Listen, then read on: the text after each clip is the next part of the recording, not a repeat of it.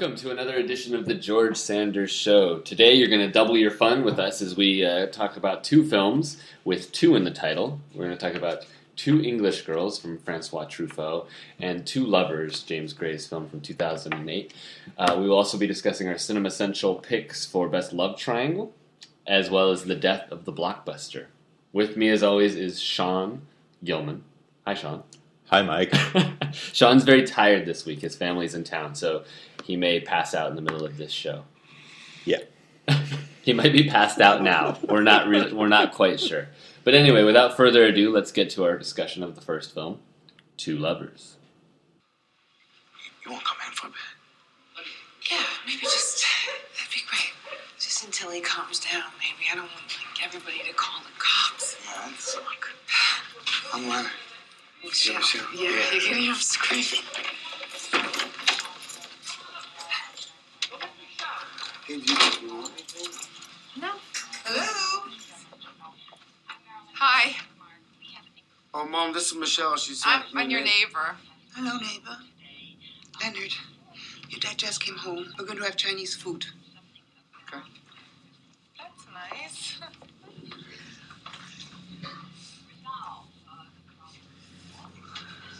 Oh, what are those things? What, that? Yeah. Oh, it's a dreidel.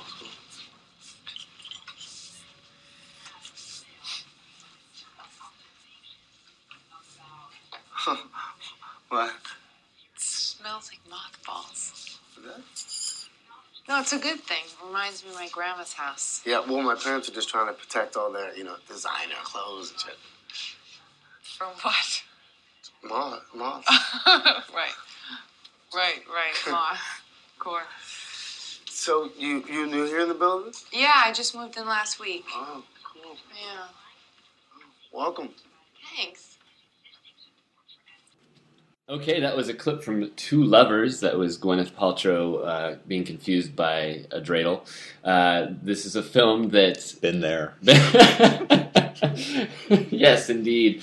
This is a film that came out in 2008 from director James Gray, who also worked with its star Joaquin Phoenix on a number of films, including We Own the Night and a few others. Another one with Mark Wahlberg, too. What's the other one called? The Yards. The Yards, right. A little history from me, as I tend to do on this show. I avoided this film for a long, long time because it was produced and released by Magnolia, which is owned by Mark Cuban, which isn't a bad thing, but working at a Landmark Theater, which was also owned by Mark Cuban, whenever a Magnolia film would come out, they would play the trailer on every single film possible. I mean, they would play it on the latest Pixar movie or whatever. Right, and we worked in a 10-screen theater, so running the movies, we saw the same trailer 20 times a day. And to top it off, not only did we see the trailer for Two Lovers about a zillion times, but clips from the film were also used in an ad that played for probably a year and a half promoting HDNet, which is a cable channel also owned by Mark Cuban. And so I've seen Gwyneth Paltrow smiling on a subway probably about 2,000 times in my life. And so I was just so exhausted by all of this that I avoided this film completely. You weren't the only one. I wasn't. It really didn't go anywhere, as a lot of Magnolia films don't, because they play at a Landmark. And yeah, I think there are other reasons why people avoided Two Lovers, not just the Magnolia connection. Well, part of it, I think we can talk about this in a little bit, maybe, was when he was promoting the film, Joaquin Phoenix was doing his I'm Still Here shtick. Yeah, we'll get to that later. Okay, First, okay. Anyway, let's talk about set up what the movie is. Okay, so Two Lovers is a story about a kind of unhinged, depressed young man played by Joaquin Phoenix who has moved back in with his parents after his marriage, or his impending wedding has been pushed Canceled. aside. Yeah, it's been canceled, cut off, for a reason we find out later in the film. And in quick succession, he meets two women.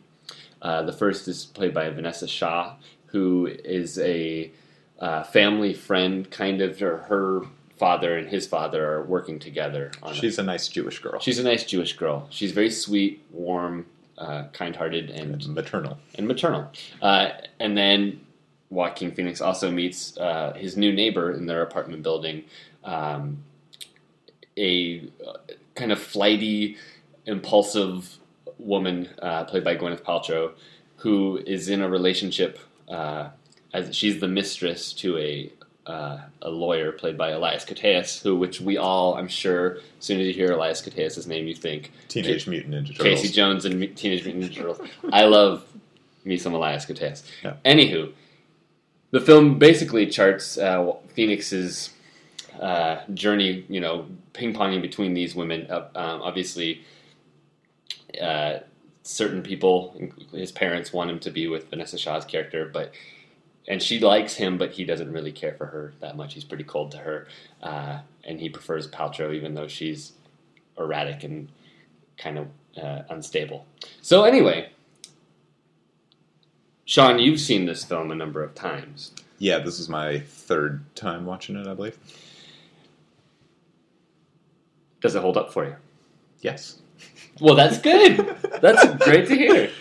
Yeah, I think I was one of the few people who saw it when it had first come out, and it had a cult following right away of certain critics who were really in favor of it, and I recall that Matt Singer, host of the Film Spotting SVU podcast, was adamant that it was the best film of the year, and the hosts of Film Spotting at the time kept making fun of him for suggesting that this Gwyneth Paltrow romantic drama could possibly be the best movie of the year. Mm-hmm. And it really was one of the best movies of the year. I still don't know if Adam has actually seen it yet, or just made fun of it. But no, 5 years later, it continues to be a really terrific movie. Yeah, I'm kicking myself for avoiding it for so long, because I really, really responded to it. I enjoyed it immensely, and I heard all the hoopla, and I did see the people listing it as such a great film and stuff, and I'm kicking myself that I had all these associations with it. Well, I'm actually, in a way, I'm glad I did watch it later, because I could separate it from all that stuff. And what I like about this film is it's incredibly assured. The filmmaking, James Gray knows exactly what he's trying to get across. He doesn't try to do anything flashy. He doesn't try to expand the story beyond these few characters. He doesn't, and it's a very adult, mature film. People bemoan nowadays how every movie is marketed and created solely for 14-year-old boys, and for the most part, that's true. But you always hear people say, "How come they don't make smart, intelligent adult films anymore?" And they do. You just got to kind of seek them out. And this, I think, is a very mature film, even though the characters themselves are not very mature. I mean, Joaquin Phoenix makes some pretty rash decisions, and Gwyneth Paltrow certainly is not a well-adjusted, grown-up woman. No, she is not, and that's why. Another thing that I find interesting about this film is it's one of those films where, at least for me, I had a very strong opinion from the get-go of who he should be with and who he should be spending his time with. And even when he does things that are against what I want him to do, and he does things that I think are generally pretty stupid, it's not in an annoying way when you're watching it. You're still riveted to it. You're not just like, what a dumb decision. Well, I think he's very sympathetic. You can very much understand why he chases after this ideal, blonde, non-Jewish woman as kind of an escape from his family, but he still feels conflicted. Like he likes his mom and he likes his parents, mm-hmm. and he has this really warm, supportive home that he nonetheless really wants to escape from. And Gwyneth Paltrow is like this ideal of this of a whole other world that he can get away to. And at the end of the film, their plan is to run away to San Francisco, which is like the opposite of cold, Brooklyn, where it's all green and gray all the time. You can go to sunny California, where Sneakers was shot. And where all the people are blonde. Yes, like me. Yeah, no, I agree. You can see why he's doing these things. It's not totally irrational. He's a damaged individual. He's sort of on the rebound from his, the disillusion of his engagement and all of those things, and he's suicidal, or we see him at the beginning of the film throwing himself into. He leaps into the bay, and but he comes back. He does. He isn't like pulled out of the water. Like he decides, I'd rather live. Yeah, and later we see he's having a meal with Shaw's character, and he's got cuts on his wrist. And so showing that he's been through a lot, and he's an emotional person. But he also he's not just a sad sack. You see him flirting with the seamstress at the dry cleaners, and he's really charming. It's very understandable why both women like him, and they like him for different reasons. Vanessa Shaw sees him as this damaged figure that she can take care of. Mm-hmm. She says that's actually the phrase that she uses is "I want to take care of you," and her affection for him is very maternal. He has this kind of pathetic quality that she finds endearing, whereas Gwyneth Paltrow sees him as a friend, as someone who, puts her on a pedestal, and she likes being idealized by this guy who is, he's kind of charming and funny and dopey and. Well, he's also really calculating and smart. The way he gets into Paltrow's graces. I don't know if it's necessarily smart, but he really works hard at, he trails her and pretends like they just ran into each other. He accidentally runs into her. And he does things, when they go out on their night on the town where he's obviously playing a role to her. He's trying to show off, which is what young men do around pretty women. Do they? That's what I keep forgetting.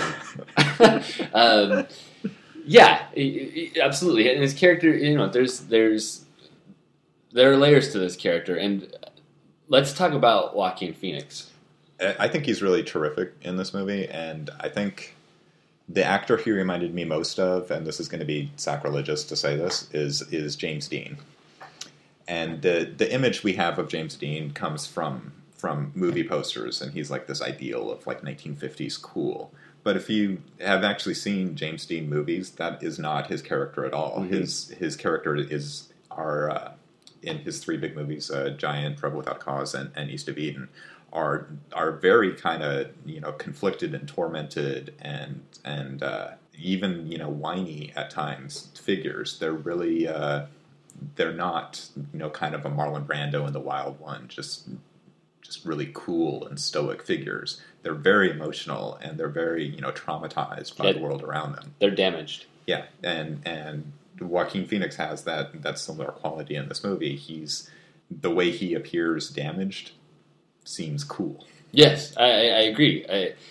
That's what makes it so riveting to see. I'm actually going to go out on an even longer limb on this and say that Joaquin Phoenix might possibly be my favorite American actor working today. I think he's really good in this, and in particular, in The Master.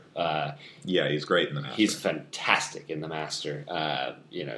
Which is another kind of performance where he's playing a very damaged figure that puts on a front of charm and cool, and he's kind of a pathetic guy, but you see why people would like him. Yeah, although I think these are very different performances. Well, physically they're very different. Yeah, but yes, the germ of the character is the same. But yeah, I can't think of anybody that does this kind of thing currently better than Joaquin Phoenix. And I'm actually really looking forward to. He's got a few things coming up. He's working with P.T. Anderson again on an adaptation of Pynchon's Inherent Vice. He's going to be the main character, which is. Have you read the book? No. It's pretty good. It's a shaggy dog. I read the first 10 pages of Gravity's Rainbow a couple of times. So have I. I think that's going to be fun. And then he's also in Spike Jonze's Her, which is coming out at the end of the year, and he falls in love with an operating system. Yeah, Joaquin Phoenix is a terrific actor, yet I still think his performance in Gladiator is one of the worst things I've ever seen in a movie. See, I've never seen Gladiator, so okay. I think I've seen a number of things he's in. I've seen Walk the Line. I think he's very good in a very mediocre movie. I think at this point we can safely blame the Gladiator performance on Ridley Scott. We can blame a lot of things on Ridley Scott at this point. I've also seen Joaquin Phoenix in Disney's Brother Bear, where he voices the Brother Bear. He's in To Die For with Nicole Kidman. Ah, yes, that's one of his first big movies. Yeah. He's very good in that. But the flip side of Joaquin Phoenix's great performance in this film is his disastrous performance on the press tour for the movie, where he was ostensibly going out marketing Two Lovers and trying to sell it to the public at large. Because while it wasn't a big mainstream Hollywood movie, it did have, it had Joaquin Phoenix in it, coming off of his Oscar nomination for Walk the Line. It had Gwyneth Paltrow, who's a big star, and it should have been, a moderate-sized hit. But Joaquin Phoenix's antics in promoting the film basically killed it. Absolutely, I agree completely. It looks like there's no, bad blood between him and Gray, though, because they're working again. Yeah, I think Gray kind of understood the meta art project that Phoenix was going on was performing for I'm Still Here. Mm-hmm. Have you seen that, by the way? No, me neither. Yeah, it just looked really obnoxious. Yes, it does. But that combined with the terrible title, I think doomed the movie to not find an audience, because just at the time that you want to take Joaquin Phoenix seriously as a romantic lead in this serious grown-up drama, he's acting like a buffoon on the David Letterman show. Yeah, buffoon is a good word. Another good word is that what separates this from a lot of contemporary characterizations of men, current men, a lot of films, comedies and dramas alike, American films show these kind of stunted men in one way or another, and a lot of them are really petulant and grating and annoying. Mm-hmm. And in this movie, he's, like we said, I mean, he's kind of emasculated, and he's, I keep saying damaged. I don't know why I'm going to keep saying damaged, but he plays a character that kind of could fit into that lineage of these current men, but he doesn't have that petulant nature to him in this. He doesn't feel sorry for himself. He doesn't ask for the audience's sympathy. Like he is broken, but it's not, oh, I'm broken, I need someone to fix me. He's like, yeah, that sucked. I'm getting on with my life and going after the pretty blonde lady. Yeah. Well, let's talk about, and this is where it gets really spoiler heavy here. Let's talk about the ending of this film, because the ending to me was very shocking, surprising. It made sense, but it's an uncomfortable ending, because what happens is he and Paltrow kind of consummate their relationship on the roof. Right. She breaks up with Elias Koteas, and Joaquin Phoenix sees this as his opportunity to move in, despite the fact that he's in this relationship with Vanessa Shaw. Right. And they agree to run away to San Francisco together. So Phoenix sneaks out of his mother's New Year's Eve party and waits for Gwyneth in the courtyard. And she comes up and says that Elias Koteas left his family for her, so now she has to go with him. And Joaquin Phoenix is very sad. He goes to the beach. He throws away the engagement ring that he had purchased for Gwyneth. And then he changes his mind. He goes back. He picks up the ring and he gives it to Vanessa Shaw, and he's, they're going to get married, and he's going to live the same life that his father lived. And it's such a horrible thing to see. I mean, to Vanessa Shaw and everybody around him, except for his mother, who saw him sneak off, and Isabella Rossellini plays his mother, and she is fantastic. She's phenomenal. Most of the best moments in the film involve Isabella Rossellini in one way or the other. She's really wonderful. When she's kind of pestering him when he's buying the ticket for the flight, and she's in the background. Do you need help with that? And no, Mom, I'm just, just looking something up on the internet. And she spies on him, in his room and stuff. And she will peek under the crack under the door of his room and making sure everything's okay. Yeah.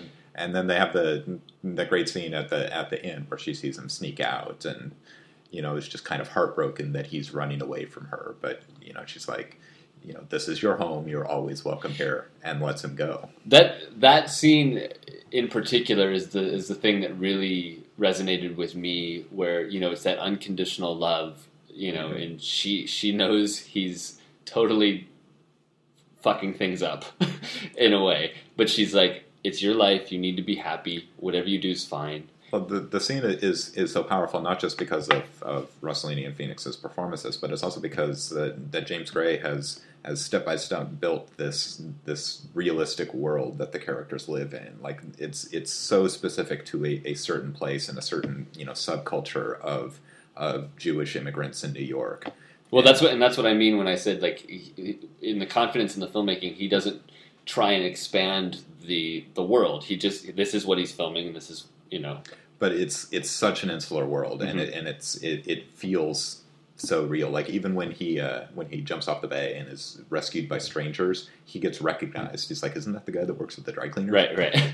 And it's but when he goes out with Gwyneth, they go into Manhattan. Mm-hmm. It's literally a different world mm-hmm. than the little Brighton Beach community, which is it's the same community where I think all of Gray's films are set. I've only seen Little Odessa, which is his first one with Tim Roth, but it's also in that same. You haven't seen the Marky Mark ones? I haven't seen the Marky Mark ones. I'm kind of intrigued by them now. After seeing this, I bought the We Own the Night DVD a while ago. I just haven't watched it yet. Yeah. Anyway, because he's developed this world as an actual place, it actually does feel like a home that he is going away from, mm-hmm. and just kind of abandoning that security Absolutely. for this impossible dream of a woman. Yeah, and when he comes back and he's in that house in the final scene. And the party's going on around him, and he goes up and he proposes to Vanessa Shaw's character. And like I said, it was so shocking, and you're just like, oh, you were such a jerk. Because you don't feel that way? I don't know. I understand, his attraction to both women, and I think he'll be much happier with Vanessa Shaw than he ever would have been with Gwyneth Paltrow. Absolutely. No, I think. Well, like I said earlier, when the movie starts and you see the situation at hand and the two women he's torn between, all of my sympathy lies with Vanessa Shaw. Gwyneth Paltrow, is a bad influence on him. It's not going to end well. If they had gone to San Francisco, they would have killed each other within a week. And absolutely, Vanessa Shaw is the girl for him. But the fact that she's so trusting and so maternal to him, and she accepts him for who he is and all this stuff, to see him doing all these things behind her back kind of gets you steamed, and then to see him go to her as the one he can get at the end because he can't get the other one, and just be like, okay, this is fine. It seems so unfair to her because she deserves better than that. Yeah, I can see that. I mean, he's not the greatest guy, but it seems to me that if he were to tell her that, hey, by the way, there was this blonde lady that I really liked, that I was about to run away with, that I was about 2 to run minutes away before with, I proposed to you. She's so sweet and she's so motherly. I suspect she would forgive him. I suspect so too, but that still doesn't mean that she deserves that. Yeah, but I mean, do you think that she will be happy with him? Well, it depends if he truly starts to dedicate himself to her. If he starts philandering, on the side, like, Elias Koteas? Yeah, like he does. I don't really see that happening. I see it as kind of like a final choice. He's like, okay, this is the life I'm going to live. I think it's a little more open-ended than that, because I can see him. I mean, I think the fact that it comes so quickly after he's packed and ready to go that he could run into another Gwyneth Paltrow. Well, this is his thought process when he's standing, staring at the beach. Should I run into the ocean and kill myself? what should I do? And he sees the glove, this glove that Vanessa Shaw has bought for him, which isn't a very romantic gift. It's a practical gift. I was thinking that too. She wants to take care of him. She Yes. doesn't want his hands to be cold. Gwyneth Paltrow would never give him gloves. No. So he sees this glove, and I think he comes to this realization that he's been ignoring this much more attainable, but also more realistic and more valuable kind of relationship and kind of love. I agree with you completely. However, I don't think that the realization he comes to is necessarily definitive for that character. Having seen all of the actions he's made throughout the film prior to that, I can easily see him a year from now, doing the exact same thing. That being said, the movie leaves it as such, and they are planning to wed, and he is going to take over this laundromat or dry cleaning business, and settle down and, like you said, live the life that his parents have wanted for him. Even though he still, I don't think, fits in that world completely. No, I don't think he'll ever fit in any world completely. What did you think about the color scheme of the film? It's very stylized. The interiors are very yellow and the exteriors are very green. Yeah, it's a very gorgeous film to look at. That it's not.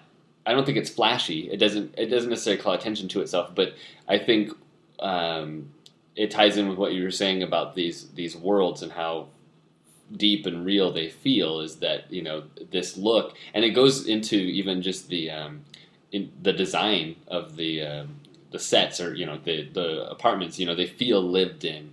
Yeah, that apartment set for Phoenix's parents is just a great. It's fantastic. Every detail, the pictures on the wall, the little knickknacks, the dreidel on the shelf, and Phoenix's room with his movie posters and DVDs. Yeah, it's all a mess, and it doesn't feel like a spontaneous mess. It doesn't feel like someone came in and just threw stuff around right before they filmed. It feels like this is the room he grew up in, and all this stuff. And then there is the contrast between the exterior shots, especially when he goes out with Paltrow to like the nightclub, or when they go to dinner, and they go to the opera and stuff. It's a colder world. It's a starker world. It's more realistically colored, also. Absolutely. Phoenix, in addition to working for his father as a dry cleaner, is a photographer, and he takes black and white photographs, and they're very artsy, and somehow that must relate to the stylized colors that Gray uses in the film. Like Phoenix sees things in black and white, like stark choices between Paltrow and Shaw. Mm-hmm. I'm not sure. I don't have a fully worked out theory of that, but it seems like it means something to me. Yeah, I can see that. I don't disagree. I also have nothing to say about it. The last thing I have to say is this is an adaptation of a short story by Fyodor Dostoevsky, and it's one that's been filmed a lot. Robert Bresson directed an adaptation of it, which I haven't seen, called Four Nights of a Dreamer. One I have seen is Luchino Visconti's 1957 adaptation called White Nights, which is the name of the story also. And Marcello Mastroianni plays the Joaquin Phoenix part, and he's similar, torn between a pretty blonde woman and a more attainable woman. The striking thing about it to me is there's this scene in the middle of the movie where Joaquin Phoenix goes out to a club with Gwyneth Paltrow, and she and her girlfriends are making fun. They're like, "Are you going to dance?" And he's like, "Oh, if I have to." And then he gets onto the floor and he does like this weird like break dancing. He busts a move kind of thing. Yeah, it's pretty hilarious. There's the same scene is in the 1957 movie. But, it's set 60 years earlier. Uh-huh. 50 years earlier. So when they go to a club, it's like an early rock and roll club, and Marcello Mastroianni just does this hilarious rock and roll dance. That sounds amazing. It has to be seen to be believed. I got to check this out. I would recommend seeing the movie. It's a beautiful movie with like these really, elaborate, very artificial sets with really pretty snow, and yeah. Well, that's a good trade-off. Mastroianni, Phoenix. I can see it. Yeah. Yeah. Mastroianni is not so much like the damaged, vulnerable kind of hero. He's more... Well, it's a different world. Yeah, he's much cooler. But even then, he's more of a naive figure. Like, he's not the Fellini Mastroianni you get in La Dolce Vita or 8.5, where he's like, cynical, and it's a much more open performance from him. Interesting. Yeah, I should check that out. With that concludes our discussion of Two Lovers. Today, we are going to be listening to some selections from a band of twins, the Meat Puppets, tying in with our two theme. And not only is it a band of twins, both songs have the word two in the title. So here is the song Two Rivers from the Meat Puppets.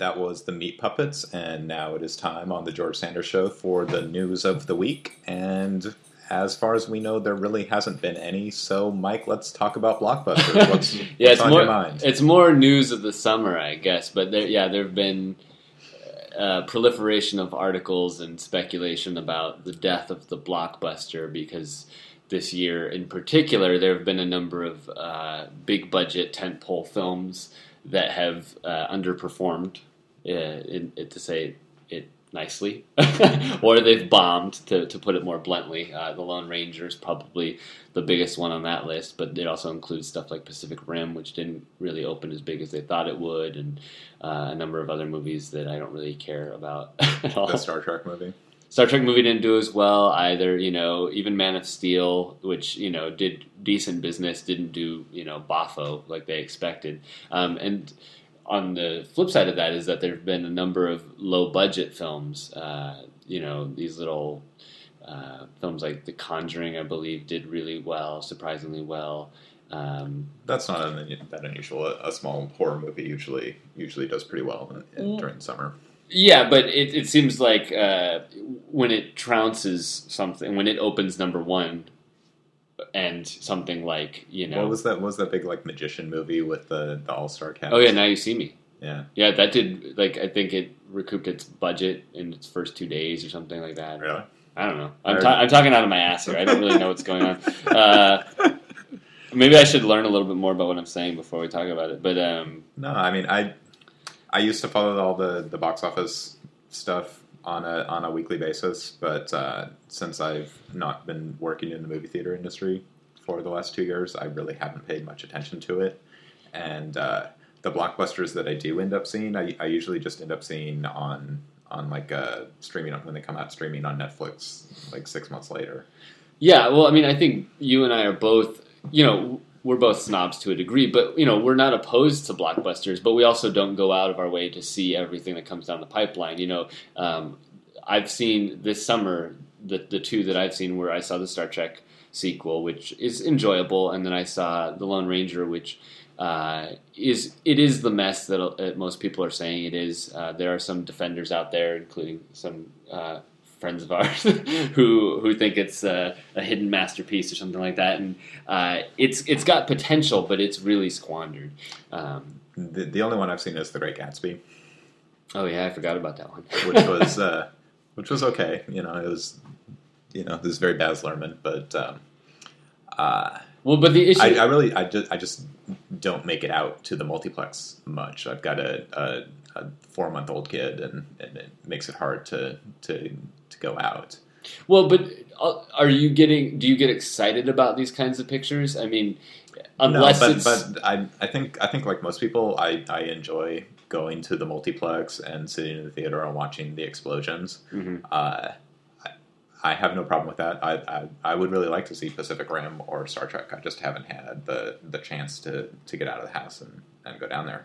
Well, so the question right now is it, there's been this talk, George Lucas and Steven Spielberg had this kind of State of the Union address where they said the film industry is crumbling, and it's not going to exist in 10 years or whatever they said. And earlier in the year, Steven Soderbergh had a thing, at the San Francisco Film Festival where he talked about all the problems getting financing for films, his smaller pictures that he wants to do and stuff, because studios are pouring all of this money into these few big tentpole movies that are supposed to make $1 billion upon release. And what we're seeing, at least this year, is that that's not necessarily the case. These overly hyped films are kind of dying with a whimper.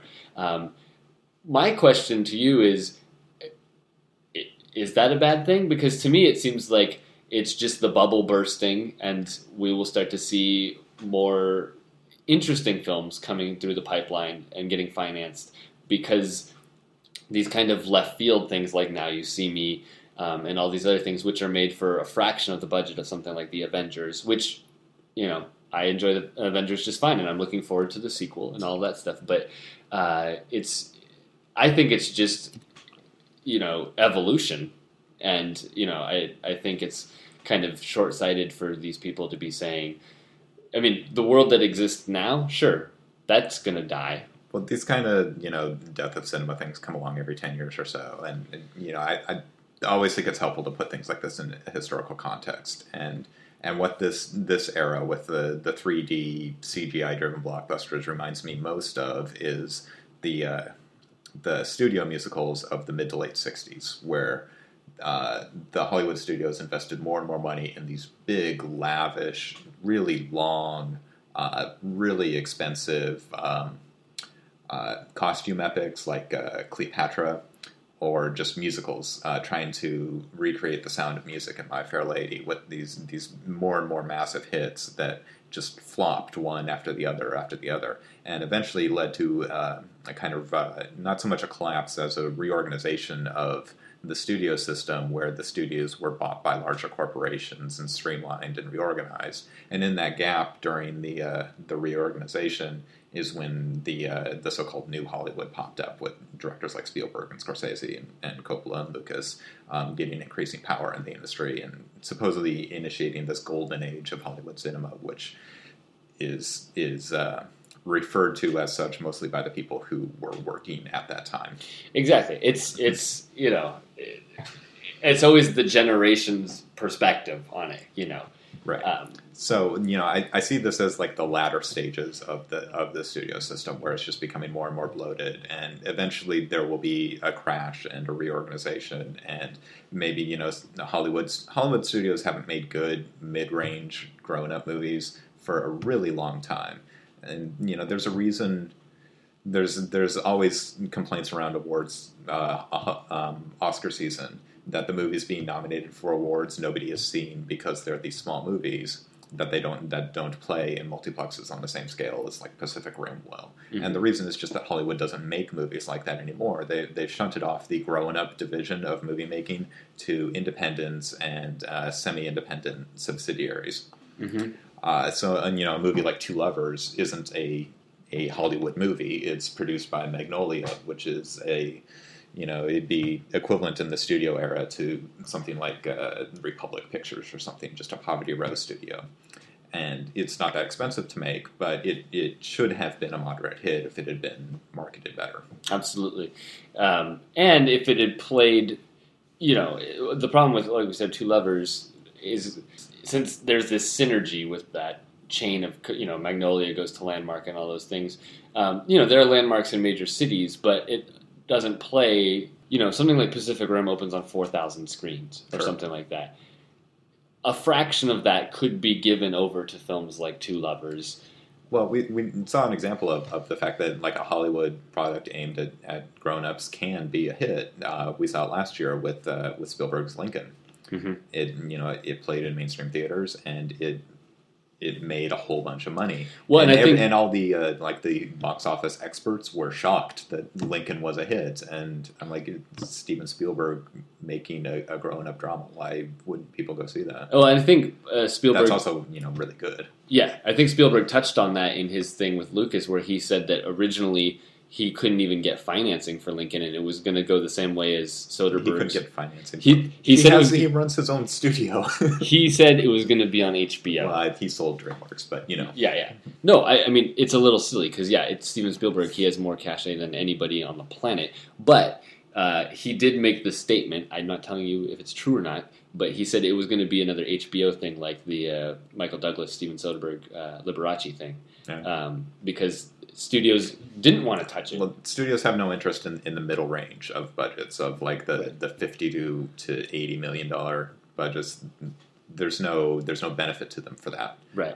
It's making the $10 million romantic comedy for $70 million that costs the studios money. It's not making the $250 million movie that grosses only $200 million.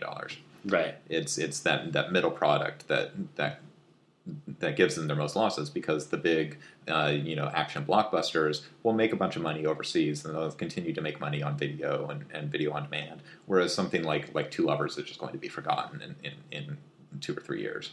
Right. But unless it wins a bunch of awards. Or if it's talked about on the George Sanders Show. Yes. Yeah. Well, tying in with that, speaking of, I've got to clarify things. Now You See Me cost $75 million to make, and it took 2 weeks, not 2 days, to recoup that, and it's doubled its or nearly doubled its budget in grosses. Just to get that out there, so we're all square on that. I don't know anything about that. All I heard is it just got terrible reviews and it looked like the worst movie ever. I have no interest in seeing it, but it's one of those. It's like a Corky's a little weird for it, but it's a movie that is not based on, as far as I know, it's not based on a comic book or a previously existing thing that went a different route and came out in the summer and actually did better business than expected. I'm not talking about the quality. It just looked to me like a less misanthropic The Prestige. I hate The Prestige. I really hate that movie. Okay. I mean, do we want to talk about Christopher Nolan? No. Okay. We absolutely do not want to talk about Christopher Nolan. Because I think Christopher Nolan is kind of part of the problem here. Yeah. Okay, we'll just leave it at that. I really do not care for Christopher Nolan and his work. Did you see The Dark Knight Rises, the third one? No. Okay, it's really bad. Yeah, it's really bad. Anyway, I'd like to see it just so I can get all those Bane voice jokes that I keep hearing. It's really bad. There was that division last year. It was like, do you side with The Dark Knight Rises, which is like serious and stuff, or do you go for the popcorn fun of the Avengers? I'll take the Avengers any day of the week against The Dark Knight Rises, because that movie was stupid. But anywho, I think that's basically, I mean, yeah. For me to get excited about a big summer blockbustery kind of thing, I need to have something more than just the explosions. For me, it needs to be made by somebody that I trust to a degree, like a Joss Whedon or a Steven Spielberg. Gore Verbinski, I think, is really good at that kind of stuff, and The Lone Ranger has, when the Verbinski stuff creeps into it, particularly in the end of the film, there's this big train scene, which is really good, and it's definitely worth a watch for that. When I see really capable directors handling stuff like that, it's a lot of fun. But to me, just throwing monsters at robots and stuff, it's not going to get my money. I don't know. The action movie I saw this summer was the 39 Steps, which I went to just a couple nights ago at the Uptown here in Seattle. And the theater was packed. There must have been over 100 people there, for a Tuesday night showing of a 80-year-old movie. So I don't think the problem is the audiences. I don't think so either. Yeah. I totally agree. There's a hunger. There's money to be made on people who want to watch movies. I completely agree with you. Well, segueing from that into something that kind of doesn't really come into the blockbusters that much unless it's cursory. But this week's Cinema Central theme is tying in with both of our films today. We're going to be talking about love triangles, which you've seen it in every movie imaginable. Yeah, I was thinking about that when we were talking about Two Lovers, and I can't remember the last time there was like a big mainstream Hollywood romantic drama. Yeah, with big stars, something like we talked about last week, Out of Africa with Robert Redford and Meryl Streep, and it was this romance film for grown-ups that was made in the studio system. Yeah, that's a good point. I mean, I'm drawing a complete blank right now, and I wonder if it's like a cultural thing. We don't take romances as seriously as previous generations do. We're not looking for romantic heroes, and when we do have romantic movies, they're romantic comedies. Yes, on the line of like a Woody Allen type thing, mm-hmm. Where it's all undercut, or even like the Judd Apatow romantic comedies, which are not particularly romantic at all. There's very they're often funny. Yeah, and there's they have their flashes of heart or whatever, but they're far from romantic. Yeah, so the essential love triangles I thought of when we thought of this topic for this episode all are old movies. I couldn't think of anything within the last 15 years, 20 years. Well, the first movie that came to my mind, and it's not my pick because for me it's too obvious and I should just shut up about it anyway. My first pick was Terrence Malick's The New World, which is from the last 10 years. But it's not really a love triangle. Well, it's two sequential love affairs. Well, this is one of the reasons I didn't pick it.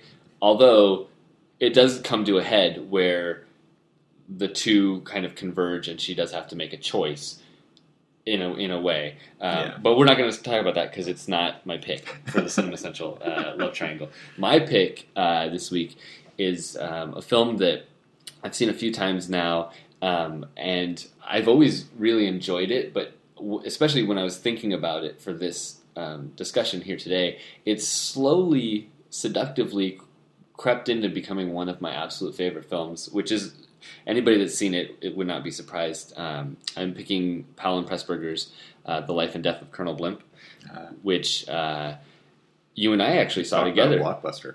Huh? Talk about a blockbuster, I know. You and I saw that at the Film Forum earlier this year, and that was the first time I saw it on the big screen. And big and scare quotes. Yeah. For the Film Forum. Yeah, the Film Forum, their screens leave a lot to be desired. I hate to say it, but anyway, yeah, The Life and Death of Colonel Blimp is such a sumptuous film, and not only does it trace the entire life of its main character, it traces a century of a country, a country going through growing pains of war and death and destruction, and moving into new generations and hope and optimism and all these other things. But the central part of the film is that there are these two men who meet in war. They're from opposing sides, and they become friends, and they both fall for the same woman. One of them ends up with her, but then Roger Livesey, he's the main star. He's the main character of the film. He does not get the girl, but he spends the rest of his life populated with women who look like her, look exactly like her, and are played by Deborah Kerr. Yeah, the same woman, and it's just a beautiful, devastating, and also hilarious film that it's just, there's so many levels to The Life and Death of Colonel Blimp that it shows you what films are capable of. And this happens a lot with the Archers, Powell and Pressburger stuff. You see it and you're like so overwhelmed by how much they throw into these movies. I mean, you can live in this movie. In a few weeks, we're going to talk about our top movies of all time, because every year around Labor Day, I do a top 100 or more list. And in the past, when I have tried to organize my 100 favorite movies, the top 100 will be filled with a half dozen Powell and Pressburger films. Yeah, because they made so many movies that are so good, that have so much in them. They're so rich and detailed. Because Colonel Blimp, it's a love triangle, and it's very romantic. It's this romantic story, but there's this whole other level where it's the history of the British military and relations between Britain and Germany and imperial rivalries leading up to World War I and World War II, and there's all of this social commentary about war and honor and changing mores for fighting with the dawn of World War II, and the film was made in the midst of World War II. And if you want to get more intimate, it also follows just the life of this one guy, and so it's like half a dozen movies in one movie, and each one gets enough screen time. You are invested in the whole thing, and it doesn't feel like it's unwieldy. It doesn't feel overstuffed, but it's so densely packed. Yeah, it's juicy, and it's just so fully realized that it's a movie that I feel like it's one of those things that you can watch 20 years down the line. When I watch it and I'm in my 50s or whatever, I will get a totally different experience out of The Life and Death of Colonel Blimp than I would nowadays. And you can say that about a lot of movies, but this movie in particular, I think, really plays into that kind of passage of time and how you change as a person, or also how you stay the same as a person over the course of your life. And I think it's just a phenomenal film. And I was on my way over here, as I was driving here, I told myself, on your way home, you're going to stop at the video store and you're going to buy The Life and Death of Colonel Blimp, because I don't know why you don't own it, you jackass. It's fantastic. What is your pick, Sean, for the Cinema Central Love Triangle? Well, I went for, an obvious pick, but, this... Drug War. The Johnny Toe movie. I actually could have picked a Johnny Toe movie, but I did not. Oh. But thanks for sparing our listeners. His 2011 film, Don't Go Breaking My Heart, is a really pretty great love triangle film. I need to see it. It also has a lot of commentary about the economic collapse. And anyway, I went for the obvious pick, which is Jean Renoir's Rules of the Game. Mm-hmm. Which, when you say love triangle movies, that's the movie that I think of. I think it is the quintessential love triangle film, and it's mostly set at a country estate run by a rich French guy and his wife, and they have their servants and they have their friends, and they all come for like rabbit hunting, and they put on a show. And there are two main love triangles. There's the mansion owner's wife, who loves her husband and also loves this aviator who is in love with her. And later we find out that a character named, or played by Renoir himself, is also in love with this woman. So it actually turns from a love triangle into a love rhombus. But there's also the wife's servant, who is loved by her husband, who's the gamekeeper on the estate, and he's a bit of a mustachioed lout. And he catches a poacher who's a very kind of Chaplin-esque figure who falls for the wife, and the wife likes her. So there's this second love triangle that mirrors the first, with the servants and the rich people, and everyone is all very, very decadent. And the great thing about Renoir's movies is that he sympathizes with everyone, and you see everyone's point of view, and you get like a real understanding. And that's the key line of Renoir's career, and the movie itself is. I think it's something that Renoir himself says late in the film. It's lamenting kind of the complications of these love lives. Is that the terrible thing is that everyone has their reasons, mm-hmm.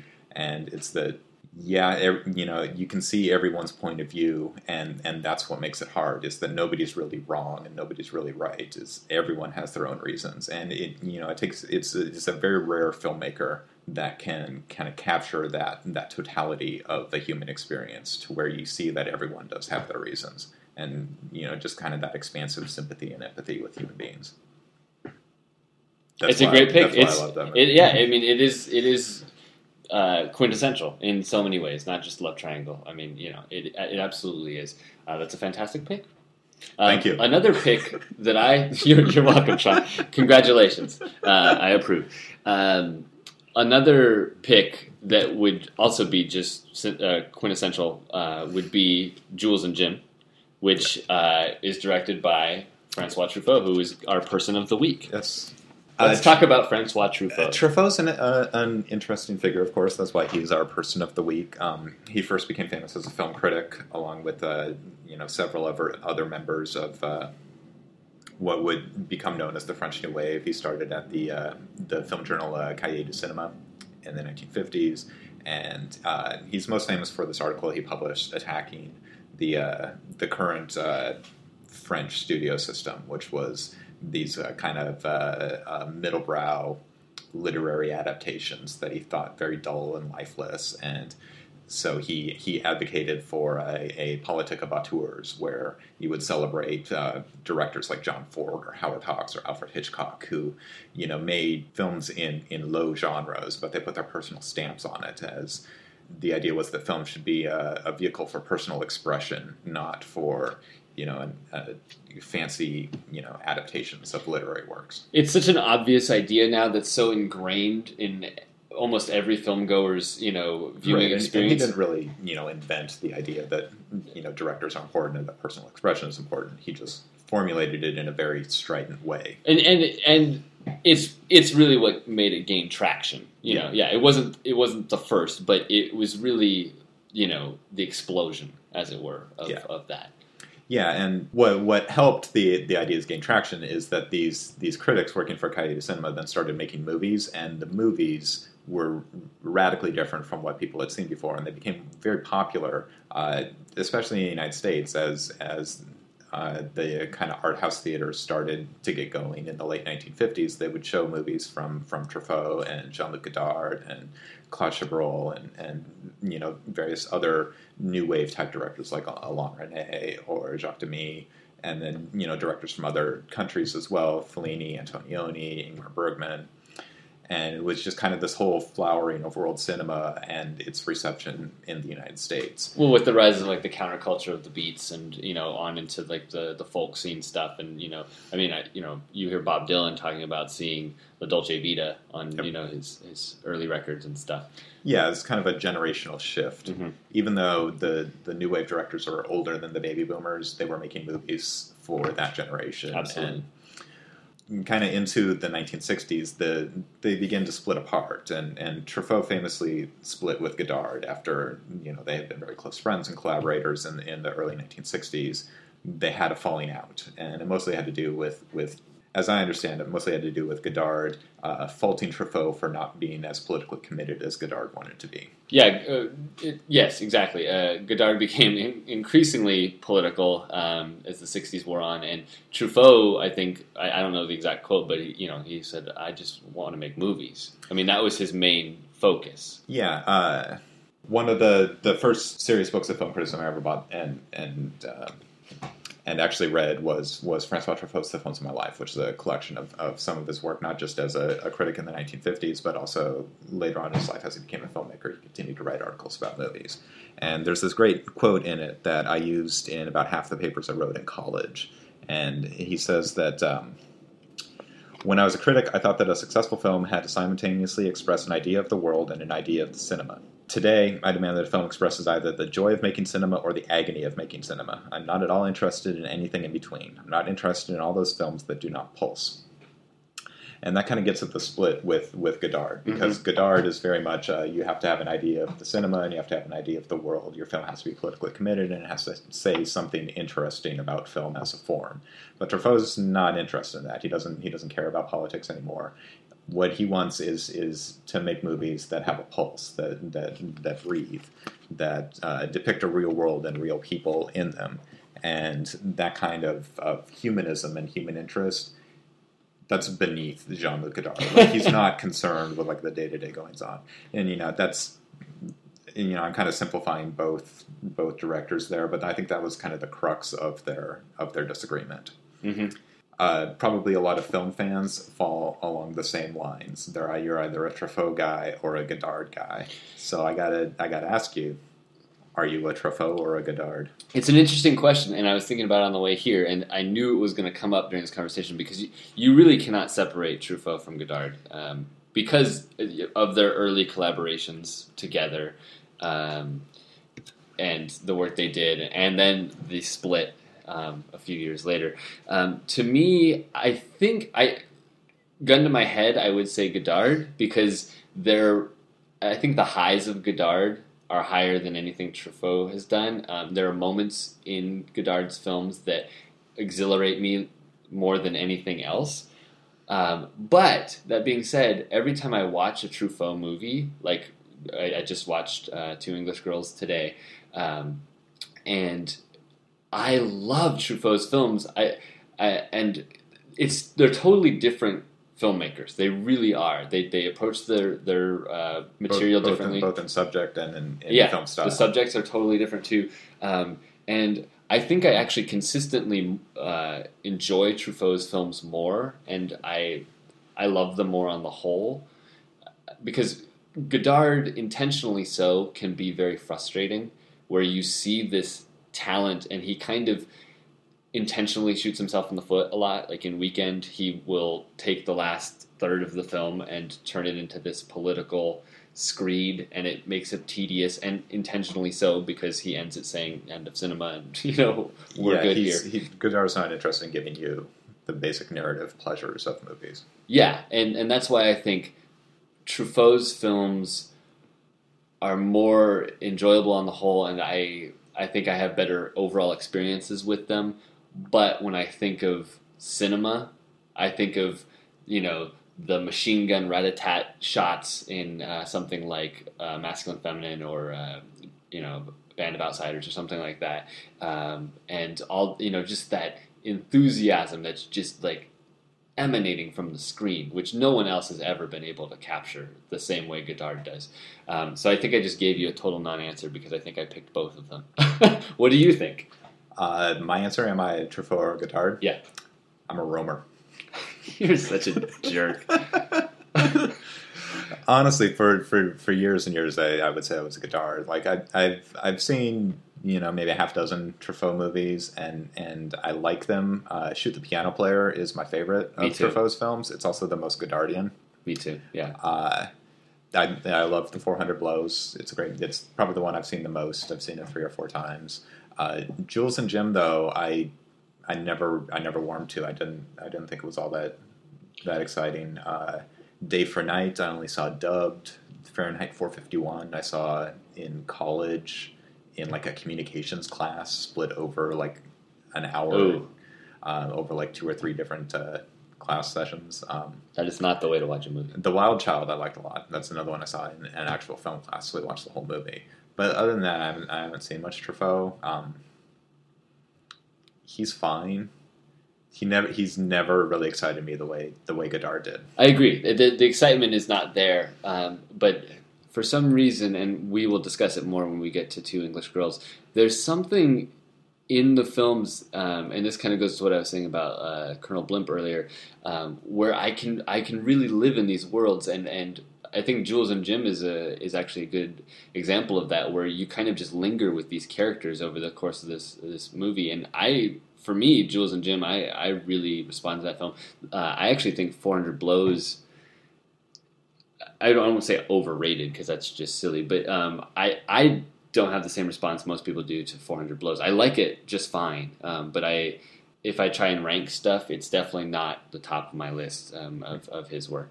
I actually think the film we will be discussing later is better than 400 Blows, but that's just me. But I've seen, like you, I've seen far more Godard stuff than I have. I mean, part of that is that Godard was making 2 or 3 films a year. Yeah, he had.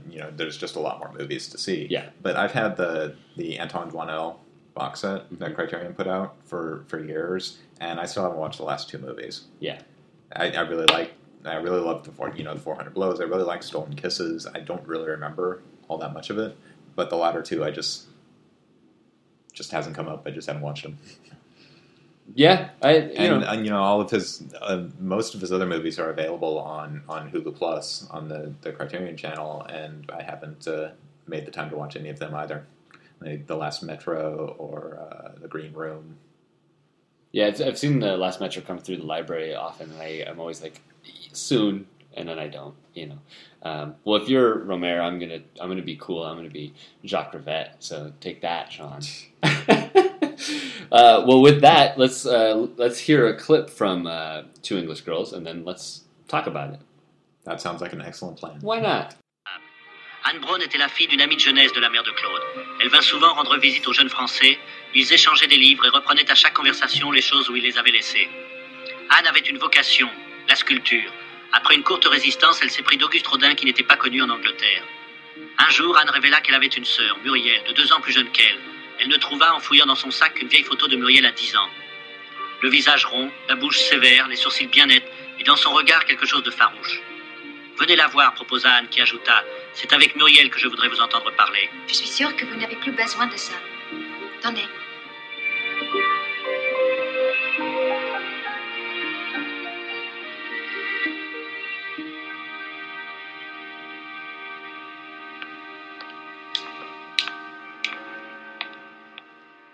All right, all that French talking you just heard was a clip from Two English Girls, François Truffaut's 1971 film that is an adaptation of the other novel by Jules and Jim author Henri Pierre Rocher. It, like that other novel and that other film, is about a love triangle, except this time the genders are reversed. In Jules and Jim, they are both in love with Jean Moreau, and in Two English Girls, Jean-Pierre Léaud is in love with these two actually Welsh women that he meets that he calls English for some reason. And he meets them in France, and then he goes to stay with them in Wales, and he hangs out with them, and he falls in love with one of them, but that one wants him to fall in love with her sister, so they get engaged, but then their mothers decide to separate them for a year. So Leo goes back to France. The one sister, Muriel, stays in England, and Leo discovers the joys of having sex with multiple women. So he does that, he breaks off the engagement, she gets very upset, and then he starts dating her sister, who is now a sculptress living in Paris, and they have lots of sex. They do. And then they break up, and he goes back to Muriel, and then the plot gets further complicated from there. So, Mike, you loved this movie. Tell me why...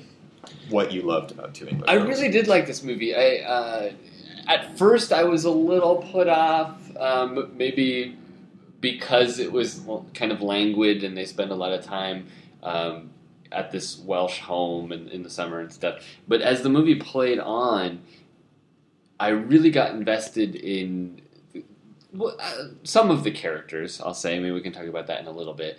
And I did like to see the progression of, and it takes place over the course of, most of the movie is 7 years, and then there's at the end there's flash forwards to 15 years. There's a post World War I coda. Yeah, a little coda to it.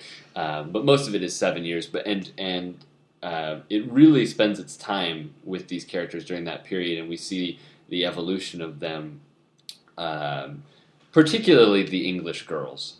Of the title, misnomer as it is. And the more free-spirited sister that he originally has a crush on and who becomes a sculptress and stuff. She really blossoms in this movie later on. And it's very interesting to see her, she was always prim and proper, not so much as Muriel is, who through the entire movie is very... repressed. I mean, that's the word for it. But she goes on this journey, and Muriel does too, to an extent, because she would have been happy to be a spinster her entire life, and then Claude showing up kind of throws a wrench in those gears, and it really messes with her. And it's interesting to see how devastated she becomes over the course of this story as he he agrees to wed her in a year, then he goes off. Sleeps with her sister, among other things, and breaks it off with her, and she just gets devastated, and she's fragile, and all this stuff. And I was just completely wrapped up in this thing, and I felt like Truffaut really captured the crises of these characters, and he really gave you the full view of everything. You got to, like I said earlier, live in the picture and really take your time with the story. And I think that early section where they are at the home over the summer, I believe it is, when he's visiting them, it's such a quiet and intimate period, and it really makes all these connections that play out later worthwhile and very interesting. Yeah, it gives it a kind of solid foundation as they go off and become more libertine and adventurous, and as the plot gets more lurid. Yes. What really struck me about the movie was just how literary it is. Yes.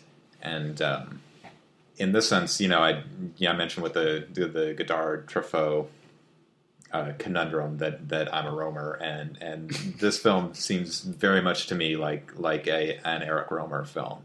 Not just because the cinematography by Nestor Almendros, who he shot Days of Heaven, Terrence Malick's movie, but he also worked with Romer for a long time. It looks like a Romer movie. The kind of plot, the relations between a man and multiple women, is very much the kind of thing that Romer was exploring at the same time with his Six Moral Tales movies like Claire's Knee or My Night at Maud's. But also just kind of the literary nature of the movie, how much of it is in dialogue. Now, Truffaut has a very different approach to it. He uses like actual narration, where Truffaut himself reads passages from the novel, just kind of narrating Henri Pierre Rocher's words over the actions of the characters, kind of telling you what they're thinking and what they're feeling. But even the characters themselves are very narrated. They see themselves as literary figures. They're all constantly writing in letters or journals, and eventually books. And eventually a book. Leo's character writes the novel Jules and Jim, which is a thinly veiled version of his relationship with Muriel and Anne. So there's this kind of mediating of life through art and literature that is very similar to what Truffaut kind of advocated for way back in the 1950s when he's talking about the politique of auteurs, where the film is a vehicle for personal expression, and so he's adapting this idea of cinema into this very literary idea of film. Well, the film opens. I mean, literally, the opening credit sequence of the film is showing the book that the film is based on from a number of different angles, and it's actually a really cool credit sequence. I thought it was really awesome. It felt new wavy. The film doesn't really feel much like the new wave, like the early new wave stuff, although there are some moments, particularly later in the film, where he does some editing stuff that... Well, throughout the film he uses irises as punctuations at the end of the scene, and iris is when like the screen goes black, all for an ever-shrinking circle, and the circle focuses in on like one thing, and it's a very old film technique from like the earliest days of silent cinema, and roughly contemporaneous with the time period the story is taking place. The last time I saw it in a picture, The Departed. Okay. But yeah, he does. And he used that much more in The Wild Child, which is in a lot of ways told like a silent movie, and that was the film he made right before this. But it's not as like meta cinematic as like a Godard movie, or even something like Shoot the Piano Player. But even Godard movies are very literary, like literally literary, in that he will put words on the screen all the time. And Truffaut doesn't really do that so much in this one, although he puts books on the screen and fills it with paintings and photographs and statues, and the characters are always surrounded by art.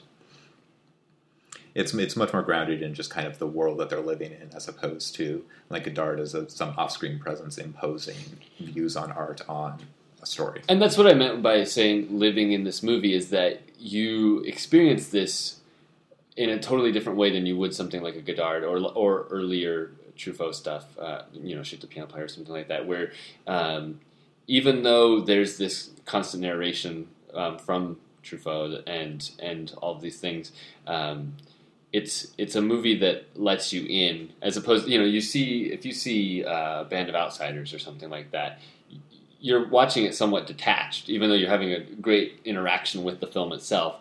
You're not necessarily in the film, but in here, you really are coexisting with these characters. In a lot of New Wave movies, and especially in films by directors who are influenced by the New Wave, it seems like the characters in the film live in movie worlds. Mm-hmm. Like they exist as characters in a film. Band of Outsiders is kind of like that, but you see it in Martin Scorsese movies, Quentin Tarantino movies, certainly Wong Kar-wai movies. It's an extra cinematic world. But the characters in Two English Girls, and like the characters in Eric Rohmer films, seem like they live in books, not movies. So it's a very different kind of style of filmmaking, and it's a different approach to world creation. Yeah, and you know, both ways are great. They can, you know, it depends what you're going for and how you're trying to you know, tell your story and stuff. I feel like watching those more cinematic ones give me more of a thrill, as we were discussing earlier when we were talking about the Godard Truffaut, you know, comparisons and what have you. But the films like this one, I think I kind of live with longer in the long run, where it kind of sticks with me more. I mean, I can't really say much for this one since I watched it this morning for the first time. We'll see. We can check back in a year or two or what have you. But whereas with a more cinematic one, it's these fleeting moments that stick with you. This one is more of the world and the impressions that you get and the emotions and all of these, you know, connected things that linger long after the film is over. Yeah, and you know, I mentioned that I thought this was like the midpoint between Godard and Rohmer, and I want to get back to that because a comparison with Eric Rohmer is I think elucidates why I'm not quite as high on this movie as you are, and it's that Eric Rohmer movies are much more relaxed. They don't have irises. They don't have, you know, direct address shots. There's not a lot of wacky editing. It's very leisurely paced. There's long scenes of characters talking. It's very relaxed, and the world is built through like slow accumulation of detail. Whereas Godard will constantly be in your face. He wants you to be aware that you're watching a movie. And Truffaut does that to some extent too, with the irises and with like Muriel reading her letter to Leo. It is directly facing the camera, and it's much more, you know, directly ostentatious and calling attention to itself. And I prefer the relaxed pace of the Eric Rohmer movie. As I've gotten older, when I was young, I loved the Godard, but now I find that I'm much more impressed by Rohmer's ability to just slowly make a realistic world. Every time I finish watching an Eric Rohmer movie, I want to watch all the Eric Rohmer movies. Yep. And you know, after watching Two English Girls, I was like, that's good. That was a good movie. I enjoyed that, but I didn't feel that, you know, like extra special sense that this was like a magical creation. Sure, and I'm not, you know, I wouldn't put it up there with my favorites of the new wave directors stuff. Probably my favorite of, well, you know, I think something like Celine and Julie Go Boating or something is... Well, Rivette is on a whole other plane. But anyway, he's not really part of this continuum. I understand. I was going off on a tangent, but what I actually liked about this film is, you know, those little new wave touches that do creep in. Especially there's the scene near the end where Muriel falls down and she faints or something. She hits her head on a ladder or something, and Anne comes to help her. And it's the only time where he does like the jump cut, like the, you know, he cuts out a couple of frames as he's going to it and stuff. And like you said, Godard's constantly slapping you in the face. I mean, for 90 minutes, he will just be grabbing full you by throttle. the collar. Yeah, and Truffaut shows you that it's actually more effective to do stuff like that if you do it, you know, sparingly, because that's the only time it happens in this movie, and it definitely feels like an artificial thing in a movie that is mostly, you know, trying to be, you know, realistic to a degree. But I find that stuff really cool when it does just pop up for a second and then go back and, you know, like a Jack in the Box or something, you know. Yeah, and you know, I love irises. With a shot of an iris in a movie, and I'm on your wavelength. Right, I'm with this. Yeah. I will be interested to see how I think of this movie further on down the line, like I said. My initial reaction was I was just totally on board with the story. And let me ask you this, because we did kind of talk about this with Two Lovers. In both films, Two Lovers and Two English Girls, there is the one woman who's more, chaste and virginal or whatever, and then you have the a little more erratic one and the one that's willing to take chances and stuff. Both films are very, the two sets of two women are different in the two films, but they could be split down those lines. Did you side with one set of women when you watch these movies, or did you split the difference like I did? For example, for me in Two Lovers, I'm like, Joaquin Phoenix needs to be with Vanessa Shaw. Vanessa Shaw. It needs to be with Vanessa Shaw. This Gwyneth Paltrow girl, she's a no good. Let's cut her out. But then in Two English Girls, I'm like, oh, Muriel's a buzzkill. You don't want anything to do with her. And obviously the films are steering you in certain directions and manipulating you towards certain things. But I find it interesting that, in one film I'm going for the safe choice, and then in the other film I'm going for the a little more erratic choice. Yeah, well, I think it's a difference in the characterization of what the safe choice is. Yes, like Muriel is much more of a Victorian woman. She's from a relic from an earlier era, whereas Anne is more modern and adventurous. But that's not really the split in Two Lovers. It's more of like a home versus risk, safety versus adventure kind of split. Like there's not the Vanessa Shaw home doesn't seem as repressive as the Muriel Victorian era was. Well, absolutely. It is. Two English Girls does deal with that divide and how times they are a changing, so to speak. Whereas Two Lovers is much more contained in a shorter period of time, and it doesn't deal with bigger societal things. But it does kind of address the immigrant experience, because Gwyneth Paltrow is American, she's blonde and she's crazy, whereas Vanessa Shaw is the nice Jewish girl. So there is a kind of transitional element to the contrast between the two women.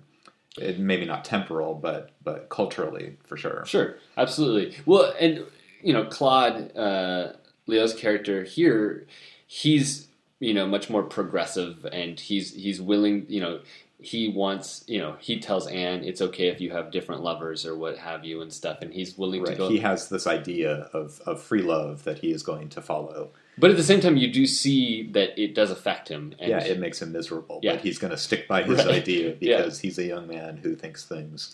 I was struck by how female dominated the world was. Claude is really the only male figure in the movie. Neither he nor the girls have a father. They're both being raised and steered by their mothers. The marriage contract is worked out by the mothers. There's only, I think, two other men in the main cast, and one is a later boyfriend of Anne's, and the other is like an old man who's the neighbor of the two girls. So it's very much this female-dominated world that Leo finds himself in, that he comes up with his theories on free love to express. So it's an unusual characterization of this kind of Victorian Edwardian era, which is very restrictive in a patriarchal world. Absolutely, that's not the way Truffaut shows it to be at all. Does not, no. And that may be like a bio straight from the book from Henri Pierre Rocher. I'm not sure. It might just be Truffaut's own thing, growing up as the child of a single mother, and he had like a stepfather, a series of stepfathers. I'm not really sure, but he's always just seemed much more interested in the world of women than the world of men. Yeah, absolutely. One of the men that appears in this movie in a very minor role, I want to bring up because, not for his acting ability, because he's in it for just a second and he doesn't really do much, but Georges Delerue, who was the composer for this film and is also responsible for probably my favorite piece of music composed for a film. Sorry, Morricone, but he created the theme for Camille in Godard's Contempt, which is so phenomenal and so integral to that film. I mean, it plays constantly. I mean, Godard plays it on a loop through the entire film, which I think is just hypnotic and amazing. I can see some people, like my girlfriend, being annoyed by it. But he does similar music in this, where it's very beautiful, kind of lilting stuff with a really haunting quality to it, and it works perfectly for this story, and is a great complement to the imagery. Like you said, the cinematography is gorgeous and really well done, and the music really complements that. So you're definitely a Delarue. I'm a Michel Legrand. You're such a contrarian. For me, to actually bring it back to Scorsese for a second, Scorsese uses Camille's theme in Casino, I think, a couple of times in a really interesting way. I think Sharon Stone's getting beat up or something. He's playing it over that. Yeah, Noah Baumbach's recent movie, Frances Ha, uses a lot of George Delarue. Oh, does it? Yeah.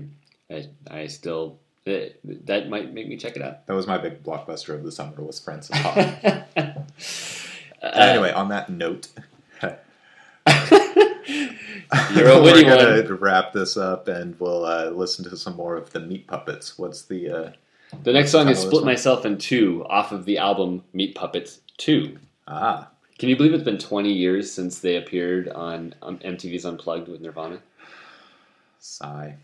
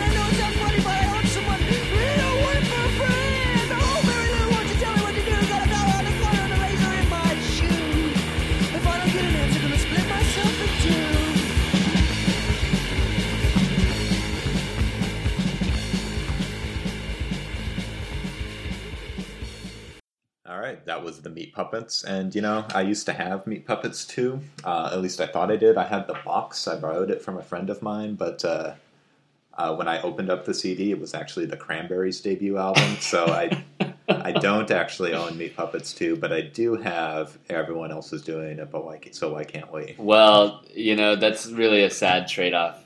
Meat Puppets 2 is... I think, is one of the most essential records of the 80s, and came out in 84 on SST, which I think SST Records in 1984 was the greatest record label on the planet, because they released Meat Puppets 2, Husker Du's Zen Arcade, and Black Flag's My War, and Double Nickels on the Dime by the Minutemen, which is one of the greatest records ever made by anybody on the planet. But anyway. That sounds great. I haven't heard any of those records. But one pop star from the 1980s I do know is David Bowie. And if you are in the New York area, you need to go to the Film Society at Lincoln Center and check out the David Bowie on Film series they got going on. They got music videos. They got your Tony Scott, The Hunger. They got your The Prestige, Christopher Nolan. There's also the Ziggy Stardust concert movie. And my recommendation is you need to go out on either Saturday the 3rd or Wednesday the 7th to see Nagisa Oshima's Merry Christmas, Mr. Lawrence, which is it's a kind of variation on the Bridge on the River Kwai story with David Bowie as a prisoner in a Japanese prison camp, World War II. Also stars Takashi Kitano and Ryuichi Sakamoto, who was a big pop star in Japan at the time. And it's a really great movie and a great performance from Bowie. Awesome. Well, speaking of Japan, my pick this week is Kurosawa's High and Low, which is playing in Vancouver, British Columbia at the Cinematheque August 8th and 9th. And it's one of my favorite Kurosawa films. Well, you talked about this on your other podcast. You've been talking about the non-samurai films, right? Yeah, we did a Kurosawa episode. Yeah, where we did not talk about High and Low, but we kept wanting to talk about High and Low because it was much better than the movies we actually did. And that's what I was going to say is, I don't want to necessarily split Kurosawa into samurai films and non-samurai films, because why? That's just silly. But High and Low is, of his contemporary films, probably second after Kiru for me.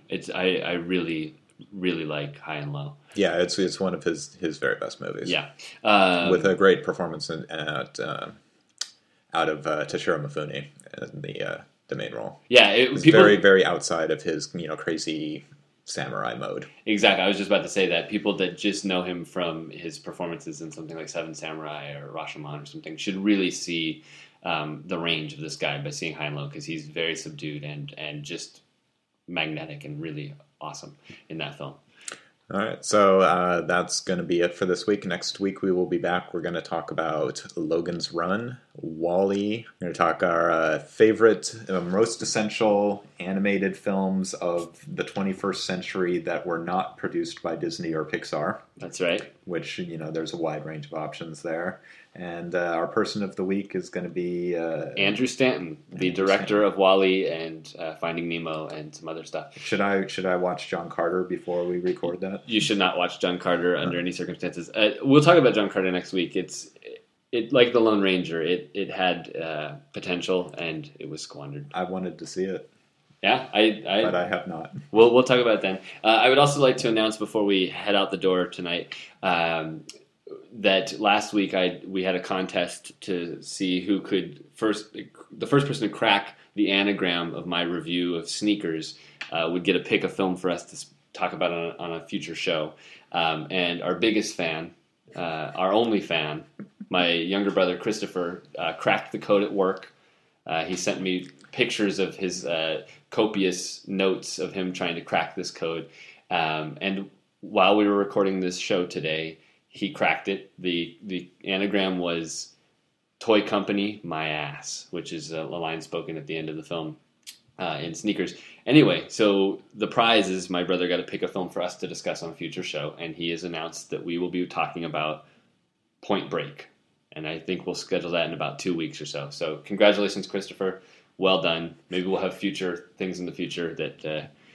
future things in the future. I just said that other family members that listen to the show can win contests. Yes, that'll be great. Your wife will make us watch. What's your wife's favorite movie? The Princess Bride. Okay, we could do a Point Break Princess Bride double feature. Anyway, that would violate the theme of the show. It really would. New movies. Yeah. And for those future contests, you can find us on Twitter at GeoSandersShow. You can email us at thegeorgesandersshow@gmail.com, and you can always check out our website, thegeorgesandersshow.blogspot.com. Take it away, George.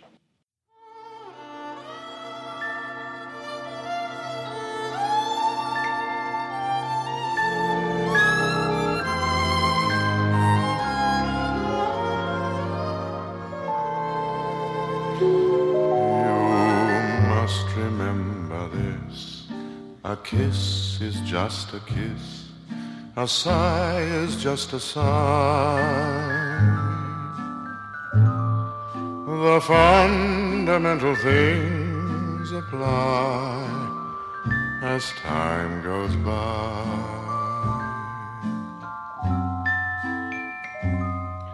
And when two lovers woo, they still say I love you.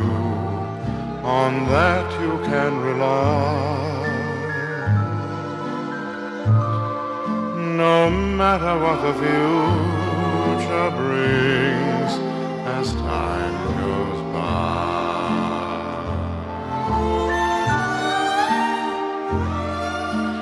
Moonlight and love songs never out of date. Hearts full of passion, jealousy and hate. Woman needs man, and man must have his mate. That no one can deny. It's still the same old story, a fight for love and glory, a case of do or die. The world will always welcome lovers as time goes by.